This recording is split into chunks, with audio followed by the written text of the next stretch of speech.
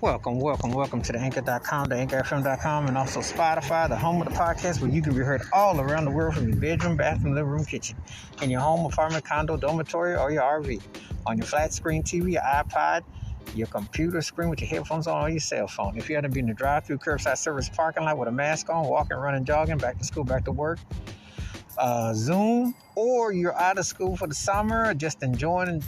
Please be safe and careful, and thank you for listening as always. And again, you can hear this episode on Anchor.com, AnchorFM.com, or Spotify, wherever service providers you are listening to. Thank you always for listening. And now on with the episode. This episode, I am going to talk about a R&B group that I definitely dug in the 90s. I thought they had I dug they swag. I dug what they was presenting, their soulful harmony, the church vibe. They were really the truth. And there was some most singingest, groovingest cats. And then leader of the band, the songwriter, producer, he was one of the most important R&B producers of the 90s onward. And he definitely had an impact. Talking about Devontae Swing. And I am talking about Jodeci and those Haley brothers, Casey and JoJo. And of course it's Mr. Davon, but Casey and JoJo, those cats could blow. I mean, they put it down. But the cut that I'm talking about here was their jam. We talking about Get On Up. And this was the cut. If you talked about that one Jodeci cut that you could bump to, this was the cut. This cut was bumping. It was a feel-good cut. Came out in 95. And it was just one of them songs that it had a funk vibe to it, was grooving. And, they just really hit the spot. They were just one of those groups that,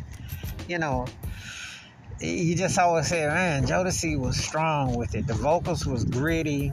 The delivery was soulful. And they just hit you. They hit you with the streets, but they had a way of just hitting that core. And Get On Up was definitely a jam. I mean, that song was bumping then, bumping now. Dug the falsetto on the chorus. And just was a feel-good summertime type of groove. Like around this time of year, depends on what you're doing.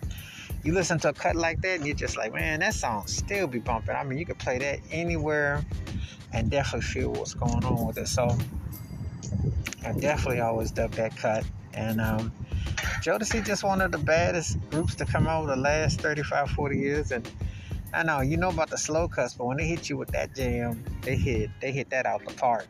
That is a tight cut. Wash your hands, keep your mind clear, watch out for another, and please give me your thoughts and takes on Jodeci's Get On Up and how the song stands in their catalog. And these cats have some real bangers. They're one of the most important vocal groups to emerge in the last 30, 40 years.